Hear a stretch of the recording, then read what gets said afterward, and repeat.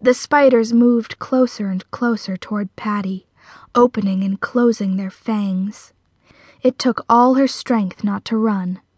"You're not real, you're not real," Patty whispered as she tried to regain her composure. "Scared?" asked the middle spider. The spider's voice sounded female and ghost-like. Patty flashed the spider a look of defiance. "You wish!" The spider hissed at Patty as it stretched out one of its legs at her. Patty stood her ground. She knew what would happen if she ran now. "If you're not scared, you ought to be," commented another one of the spiders. This voice was deeper but definitely still female. Patty did her best not to think about how sinister they sounded. "Do something they won't expect," she told herself. "I'm not scared of you.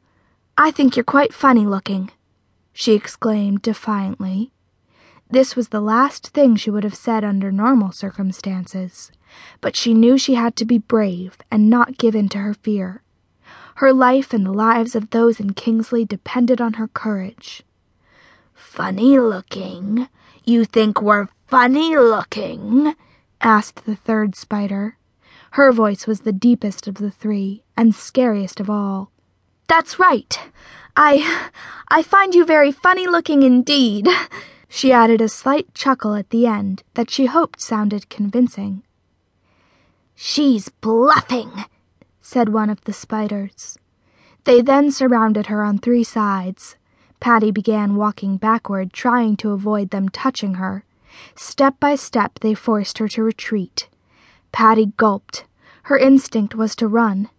She was trying to keep that impulse under control, but she didn't know what she would do if one of them actually touched her. "Run, Patty, run," taunted one of the spiders.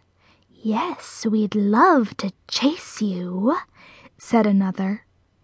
"No, I won't run from you silly spiders.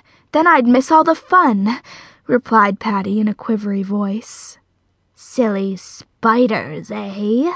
said another spider, as they continued to force her to retreat right off the forest path.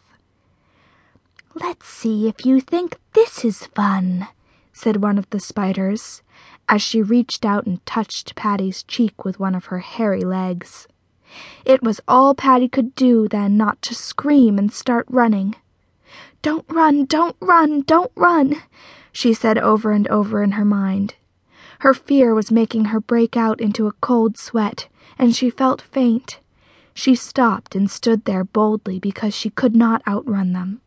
The spider reached out and touched Patty again, rubbing her leg back and forth against Patty's cheek. To the spider's amazement, Patty stood her ground, muscles twitching, but she stood there, not taking flight as they had anticipated. "I thought spiders were your worst fear," said the middle spider. "I guess you were wrong. You can tell Samir that I am stronger than he thinks," said Patty.